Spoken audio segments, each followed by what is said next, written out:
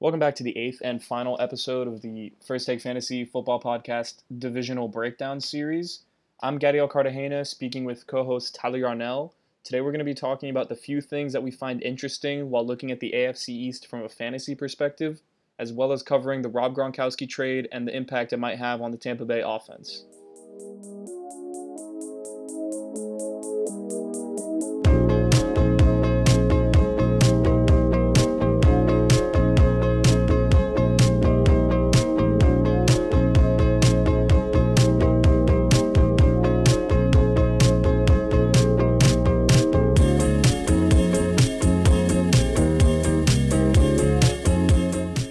What's up, guys? First Take Fantasy back here today, and today we're going to talk about the AFC East. And before we get to anything, we want to talk about the Rob Gronkowski trade. So my New England Patriots traded a former WWE superstar for a fourth-round pick.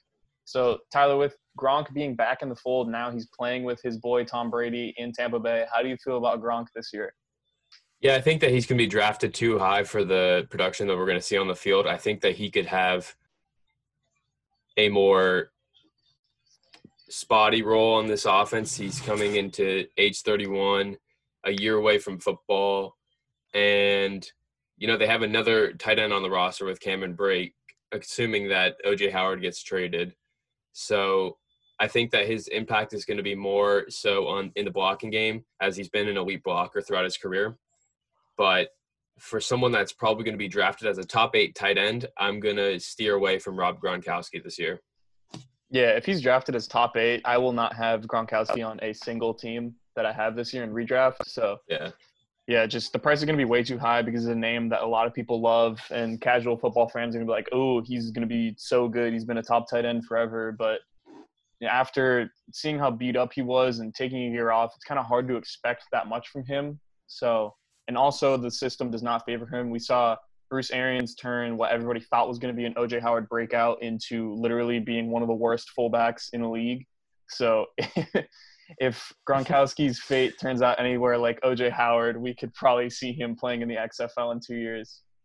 So, yeah, Gronkowski, I think he helps Brady, and he might take away a little bit from the rest of the options in this offense, but nothing to really worry about. I think they're obviously helps Brady a lot. Brady's honestly someone I'd consider as a QB1 now because that offense is lethal, and we know how many touchdowns and how Brady can play with Gronk. Now you add in Mike Evans and Chris Godwin and whatever running back they have next year. That's going to be scary. I think there also is a big upgrade for the running back position because, like you said, Gronk is a good blocker. So assuming they keep building out that O-line, that offensive line is going to be pretty solid, and that system, Arians' system, favors a workhorse running back. So something to look forward to in that Tampa Bay backfield. Running back position. The running back position, whoever it is in that backfield, I think could be very valuable. With the other weapons in Tampa Bay, I think that it might knock Mike Evans a little bit down, but I don't see Chris Godwin really getting affected with this Gronkowski trade. Like you said, the offense doesn't really favor tight ends. Gronkowski does not get as many targets as we're accustomed to. Yeah, so moving on from Gronkowski, we go to the team that traded him, my favorite team, the New England Patriots. So obviously when you lose Tom Brady, the offense's ceiling as a whole goes down. So I don't think right now there's much to talk about in New England. Julian Edelman's value goes down. James White value goes down. Sony Michel's value kind of stays the same. He's probably going to get some volume this year unless he gets injured, and then it's a Damian Harris show or the Rex Burkhead show, which I hope never happens in New England. But, yeah, Tyler, how do you feel about this offense this year in New England? Yeah, I'm going to be steering away from most of these players, especially Sony Michel, who's being drafted as running back 33, ADP 83, just because I don't think that there's much upside for him there. And when you look at ADP 83, which is kind of the 8th or 9th round in your drafts, I'm more so looking for flyers that can deliver on some upside later on in the season. So Sony Michel, I think his ceiling, if everything goes right for him, is a low RB2, maybe a flex. Yeah, I agree. That's not necessarily. Yeah, I'm not searching for that as a best case scenario in the 8th or 9th round. So I'm avoiding that. James White is the same thing. He definitely takes a toll since he's not going to have Tom Brady as his quarterback this season, who has heavily targeted the running back position throughout his career. So maybe Stidham relies on him a lot as a first-year starter, but I don't think that he gets the same volume that he's gotten before. And the same thing with Edelman, who has been probably Brady's top target in the past 3 seasons or so. Definitely. When you account for targets and don't account for the season that he was out with a torn ACL. So, yeah, I think all of them take a dip and not an offense that I want to be a part of in 2020. Really quick, gun to your head, you have to pick one of the two. In half PPR, are you taking James White or Sony Michel this year? I'm going to take James White because, like I said, I think that Stidham could rely on him a little bit in the passing game as a first-year starter, second-year player. And we've seen the talent that James White has. So I think that he has a higher floor than Sony Michel, and they have just about the same upside. I can see that, yeah. James White probably get more catches. I think he's definitely still involved in this offense. Yeah, Sony, you're really just hoping for touchdowns because yardage-wise, I don't know if he's going to blow anybody away. Hopefully he improves, but I'm not counting on it. So, yeah, Patriots offense is going to be low upside. One player that I do like from this offense is going to be N'Keal Harry, just as like a late-round stash because everybody's already writing him off as a bust, someone that you can kind of look for upside with. He can develop into being the first-round receiver he was drafted as. And then you have a pretty solid wide receiver 4 on your hands. But outside of that, not much to talk about there. Now moving to the team I hate the most, the New York Jets. This team really underwhelmed last year from a fantasy standpoint. Sam Darnold got mono in the middle of the year, and that offense went completely down the drain. No one ever recovered. Le'Veon had 2 good games to start the year. Sam Darnold went out, and he just completely fell off a cliff. So with that being said, Le'Veon Bell, how do you feel about him this year, Tyler? Yeah, it's about the same feeling that I had about him at the end of last year. I made the mistake of trading for Le'Veon Bell last season. Shame on you. Looking at shame on me. Just looking at the schedule, not factoring in the fact that Adam Gase is his head coach and just completely disregards the running back position in real football and fantasy football. So, yeah, that definitely came back to bite me, relying on Le'Veon Bell as my RB1. So, not going to be making that mistake again. Imagine trusting a New York Jet. Couldn't be me. Yeah. Trading for a New York Jet. Couldn't be me. Yeah, not going to happen again this year. I would not suggest anybody to do that. You'll just get burned, and you'll definitely feel it in week 14 looking at everybody in the playoffs, and you're just like sitting there hoping for a consolation win. Quick question. Do you think Le'Veon Bell has legitimate RB1 upside this year? Do you think he can finish in the top 12 or 10? The talent is definitely there for Le'Veon Bell to finish as a high RB1, but like I said, in this offense with Adam Gase as his coach, his head coach, I just don't see a hypothetical where he does finish in the top 12. I think his upside is really a mid RB2 just based on volume, which we saw early on. He did get a lot of volume, especially in the passing game, and that's kind of what lifted his 2 big games that you mentioned. Yeah, but it was like PPR-based scoring because he wasn't getting many yards and he didn't score a touchdown till very late in the season. So not someone I love. Yeah, I think he finished with like 2 or 3 touchdowns on the season, like some Leonard Fournette type thing. Yeah, it was ridiculous. And I think that one of the games where he did go off, or not necessarily go off, but he had a good game against the Cleveland Browns when he had, I think, 14 catches out of the backfield. So, yeah, I'm not relying on Le'Veon Bell to catch 14 balls out of the backfield this season in every game. So, yeah, I'm steering away from Le'Veon Bell. With that being said, would you rather have Le'Veon or Devin Singletary? Give me Motor. Okay, so you're taking Devin Singletary. Me too. Yep. Not necessarily that high on Singletary, but I just don't like this Jets offense. They kind of have similar roles. It's just not an offense that you want to be a part of. The Patriots and the Jets are right there in offenses that you don't want to be a part of. It's kind of weird saying that about the Patriots because they've dominated the but they've always been like a tricky fantasy destination anyways because they play situationally. They play to win every single week, so you're not going to get the same workload from week to week, whether you're a running back or receiver or quarterback. It's just however the game is going is how they're going to play it. And it's not one of those teams that is going to feed their guys regardless. So, yeah, I've always felt a little iffy about the Patriots, although I'm a Patriots fan. I've really tried to stay away from having Patriots on my team unless they're in a super high volume role like Edelman last year. But yeah, Patriots and the Jets, two low upside offenses, not necessarily loving them this year. With the Jets, last thing really quick, Jamison Crowder, he can be a solid wide receiver 4 in PPR to be had later in drafts because he will see a lot of targets. Adam Gase loves to target the slot, and Sam Darnold is seemingly scared to throw anywhere else. So just another player to look at from the Jets. And now moving forward to the team that is most likely going to win this division, the Buffalo Bills. So with the Bills, they have, like we were talking about earlier, they have Devin Singletary. So Tyler, you did take Devin Singletary over Le'Veon Bell. Tell me about how you feel about Singletary as RB18 off the board this season. Yeah, RB19, actually, ADP 40. Yeah, I think it's a little bit too high.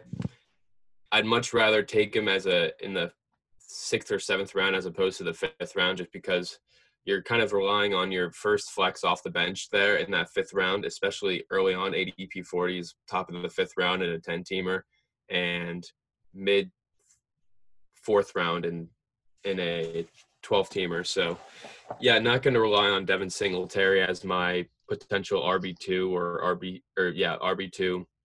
They add someone in the draft just to have a change of pace like we saw this past season with Frank Gore. And it is a solid offensive line that he runs behind, but I think that Josh Allen's running ability and his rushing touchdown ability kind of takes away from Motor's upside this season. So I don't see him finishing as an RB1 at all. I think that his upside, his absolute ceiling is a high RB2. But if things don't pan out his way, he could end up being like a 12 to 15 touch guy that you're drafting as an RB2. And that's just not something that I'm looking for this season. Yeah, I think he's someone that's kind of similar to what we've seen from Kerryon Johnson in the past. He doesn't have that much touchdown equity, and the offense doesn't necessarily favor using him at the goal line. But he does play in a pretty solid offense. He'll get a lot of yards, and he'll get touches for sure. Like you said, Josh Allen's rushing ability in the red zone is huge. He's averaging, 8.5 touchdowns per year for his first 2 years? Yeah. So taking away those 8.5 touchdowns that could potentially be Motors, that does a lot to negatively impact his fantasy value. I think Motor's a perfect RB3 to draft, but right now he's being drafted as an RB2 and someone that I won't have many shares of. Although the upside is there for him to grow as a player, he still doesn't necessarily wow me from a fantasy perspective. I don't necessarily see that RB1 upside either. So Motor's someone I'm kind of staying away from. Someone I'm totally fine drafting at their price is Josh Allen. So right now he's going as QB7 off the board. I think he's appropriately valued. He does have that rushing upside from week to week. And then you take the offense that they had last year and they all get a year older because they were a young offense. And then you add Stephon Diggs. I think the sky's really the limit for Josh Allen. He has everything in place for him to have that year 3 breakout as a quarterback. And if he improves as a passer, we're talking about a guy who's going to finish in the top 5 or top 3 almost. And being had at QB7, I think that's really his floor for this season. So how do you feel about Josh Allen? There's a very high floor for Josh Allen thanks to his rushing ability. You mentioned it before. He's averaging 8.5 touchdowns per year. He had 9 in 2019, and he averaged 32 yards per game in 2019. So you're talking about 6 points a game added to his score just based on his rushing ability. And along with that, Wow. So add that into the possibility of him improving as a passer, adding a guy like Stephon Diggs into this offense, who I don't think will benefit Diggs as much as it does Josh Allen fantasy-wise. Definitely agree there. He definitely has top 5 and top 3 fantasy potential here if he does improve as a passer. But what keeps him as a good value at QB7 is the floor that he brings as a rusher. So, yeah, definitely buying Josh Allen as QB7 this season. Last player to talk about with the Bills is a player they acquired from the Vikings, Stephon Diggs. So you touched on it a little bit earlier. Tyler, explain to me why you're a little bit lower than most on Stephon Diggs this year. Yeah, so he's going as wide receiver 22, ADP 49, which is right around end of 5th round, early 6th round. I don't think that he gets the volume that people expect him to get in Buffalo. He got 94 targets in Minnesota last season, which was about 6.25 targets per game. I don't think that goes up that much. I think that he gets up to about 115, 120 targets this season, which with a quarterback as inaccurate as Josh Allen, I don't think is enough to get him into that high wide receiver 2 range. I think that barring a large amount of touchdowns this season, I think he finishes around the mid to low wide receiver 2 range. What's good is that he'll add some consistency this season. We saw that with John Brown. He didn't necessarily add a lot of upside from a week-to-week basis, but he got a healthy amount of targets throughout the season. And with that, he gave you a solid 10 to 12 points per game. So I think that Stephon Diggs can fill that role in this offense.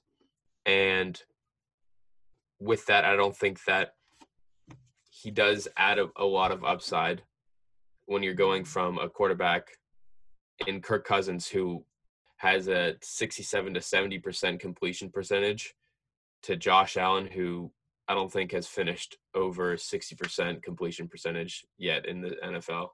Yeah, so I definitely agree with you there. I think Diggs kind of assumes the role that John Brown had last year. Will finish probably slightly better than he did from like a week-to-week basis, because Diggs obviously is more talented than Brown. He's one of the better receivers in the NFL. And yeah, losing that accuracy that Kirk had, but gaining the volume that he's going to have on a week-to-week basis, I think we'll see Diggs, one, not complain so much about the quarterback, because he hated playing with Kirk because he was getting open on those deep routes and not getting thrown to. But I think he will get a little frustrated when he's getting open on those deep routes and he's getting thrown to, and Josh Allen is throwing it to the opposite side of the field just because his arm is literally a sawed-off shotgun and you don't know where it's going to go. But it's going to be exciting to watch, because this offense, this team is going to be really good. And if Josh Allen can make that jump, I legitimately think the Bills can be Super Bowl contenders this year. I think they can threaten, and they're probably outside of the Ravens, the best competition the Chiefs are going to have in the AFC this year. I mean, they really have that good of a team, and they should have beaten the Texans last year. So I really like the Bills this year from a football perspective. From fantasy football, I think Josh Allen is going to be really good. Devin Singletary, solid, but kind of overpriced for what he's going to be. And Stephon Diggs being drafted a little bit too high, just because I think there are players with more upside. I think his ceiling is quite capped in this offense, because he does play with Josh Allen and he does have multiple other capable targets around him. So the Bills team as a whole is someone to keep an eye on, because they could be really good this year. And obviously really good teams and really good offenses translate into good fantasy production most of the time. So team to keep your eye on is definitely the Bills. And the last team to talk about in the AFC East is Miami Dolphins. So they didn't really do much in free agency, and we're waiting for them to draft tomorrow night. But for right now, they do have the 5, 18, and 26 overall picks, along with 2 second-rounders. So a lot of young talent is probably going to come into both sides of the ball in this team. And they address the defense in free agency, so they're really going to be looking towards the offense. As things stand right now, with Ryan Fitzpatrick as the quarterback and Chan Gailey coming as the offensive coordinator, Tyler, how do you feel about Ryan Fitzpatrick this year to start the season? Yeah, I think that he can definitely light it up to begin the year. We've seen him and Chan Gailey worked before in both Buffalo and in New York. The chemistry that they've had in previous seasons could definitely benefit him early on. I think that we could see some Fitzmagic early on, maybe a 3-1 start for the young Miami Dolphins led by Brian Flores. He can be a streamer early on and someone that you could maybe sell high on after the 4th or 5th week. Yeah, Ryan Fitzpatrick, if all goes bad in my draft and I don't have a quarterback come the last pick of the first round, I'll just take Fitzmagic and see what happens and just lock myself into streaming until I find a good QB. But yeah, he definitely has that upside. I think the biggest – having Chan Gailey as the offensive coordinator is going to help this passing offense as a whole, because we saw last year that it did kind of fall off the rails for a few games before really coming on strong to end the season. So with Chan Gailey coming to the offense, Devontae Parker definitely sees an increase in security being the X receiver. And shout out to One Thought Fantasy on Instagram. If you guys don't follow him, you definitely should. Very high quality account, posts a lot of great content about players and coaching changes and whatnot. So follow One Thought Fantasy if you don't already. And he dropped an incredible stat nugget that said Devontae Parker is going to get that X receiver role. For Chan Gailey, the X receiver had 1,000 yards for each of the last 5 seasons that he was the offensive coordinator. So if you see that type of volume and security where you're going to pretty much lock him into a 1,000-yard role, then yes, DeVante Parker will be really good. Although with the draft upcoming, there are question marks as to who's going to be the quarterback for the majority of next season, assuming they take a rookie, and whether they're going to draft a receiver because they do have so much draft capital that they can spend in such a high-quality receiver draft. So, Tyler, right now, as wide receiver 19 off the board, are you buying or selling DeVante Parker there? Yeah, I think that his draft value depends on whether they add another piece to this offense that would threaten DeVante Parker as his X receiver role. If they do add another guy that would not necessarily pose as a threat to that, I think that I would be buying DeVante Parker as a wide receiver 19. I think that's about where his floor would be in this offense as the X receiver in this Chan Gailey offense with Ryan Fitzpatrick as the quarterback. I think that if they do add a quarterback, I still see Ryan Fitzpatrick being the starter week 1. And I think we do eventually see the rookie quarterback step in, whether it's one of Herbert, Tua, Jordan Love, even the later guys, Jalen Hurts. With DeVante Parker being drafted as a low wide receiver 2, I would definitely buy that this season. We saw last season the talent that he has that we've kind of been waiting for the past 4 or 5 seasons he's been in the league. As of right now, buying him as a low wide receiver 2, possibly as my flex this season, and someone that could have some wide receiver 1 upside in this high volume passing offense. Yeah, there's a lot of question marks heading into the draft. My thing with him is if they do change quarterbacks, obviously DeVante Parker found success with Ryan Fitzpatrick, but he hasn't worked with any other quarterback before. So I think Preston Williams is a name to keep an eye on as someone that's really low draft capital but has almost similar upside as DeVante Parker, because watching them play last year, DeVante Parker is the better receiver, but Preston Williams was a rookie and has shown flashes of being a true number 1 in the league. So if you get a new quarterback in there, maybe it isn't like Ryan Fitzpatrick force-feeding DeVante Parker, and instead they just target the guy who's going to be open more. And Preston Williams is definitely the better route runner between the two. So I'll take Preston Williams over DeVante Parker later. Right now, I'll sell DeVante Parker at his current draft capital just because I'm scared of the changes and the uncertainty, not only going into the season, but that could happen throughout the season. So I'd rather look in a different direction, although the upside is very good with DeVante Parker at his current draft value. And the last thing to talk about with the Dolphins is really uncertain, but whatever running back they take in the draft, assuming they take one in the first 2 rounds, especially if he's a receiving back like DeAndre Swift or Cam Akers or Clyde Edwards-Helaire, I would love to draft that player in fantasy because Chan Gailey likes to target and give the running back position carries. And obviously Jordan Howard is there, but if you can get their starting running back in like the 5th or 6th round, 7th round as your flex or RB3, then definitely someone to look to this year. Yeah, I agree with you. I think I'd be looking to draft DeAndre Swift regardless of where he goes, unless he goes into a situation where he'd be in the committee or just like a very bad offense. Definitely buying the DeAndre Swift value. Another guy you mentioned, Cam Akers and Clyde Edwards-Helaire. Those guys are definitely more situationally dependent. I'd definitely be looking at them as well if they went into the right situation. But if they do add a running back to this offense that does add some receiving value with Jordan Howard there, I think that they could have some fantasy value as potentially a flex this season. Just something to look out for. Yeah, the Dolphins are a team that we'll be able to cover more in depth once the smoke settles or once the dust settles after the NFL draft. But for right now, there's a lot of uncertainty. We do see potential with whoever the running back is and DeVante Parker / Preston Williams. And we'll talk more about Mike Gesicki, whether they draft a slot receiver or not. That's going to be it for the AFC East podcast. This wraps up our divisional breakdown series where we lay the foundations for our analysis moving forward in the offseason. Our opinions may change a slight bit following the draft and whatever happens in free agency after the draft, but we will definitely be addressing these situations along the way. If you like what you hear from us and want more stats or fantasy advice or just want to connect with us on social media, you can follow us on Twitter at FTFantasyFB and on Instagram at FirstTakeFantasy. Our next episode will be covering the biggest winners and losers from the NFL draft with special guest Grant Meismer, a former college football beat writer out of the Miami area. We'll sit down and decide which rookies have the best outlook in 2020 and which players were helped or hurt the most by the 2020 draft.